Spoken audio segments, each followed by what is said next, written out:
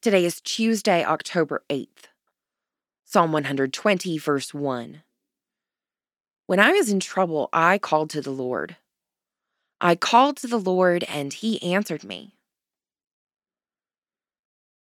Not long ago, I heard and saw a little girl calling her mom because she was losing her balance. Mom never looked up, and the little girl fell.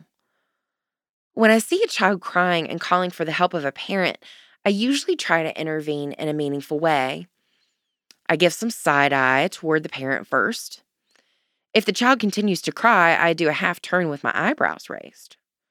And maybe I say in my teacher voice, "Excuse me, I think your child needs you." My parents have never ignored me, not even when I was whining. So when I call to God, I am certain God will answer me. I am certain that God is not too busy or too tired to answer my call, especially when I am in trouble. God is ready to hear our call right now, and God will never ignore us.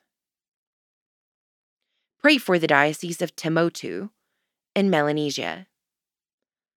Moving forward, call your mom or dad or another person who loved you into adulthood.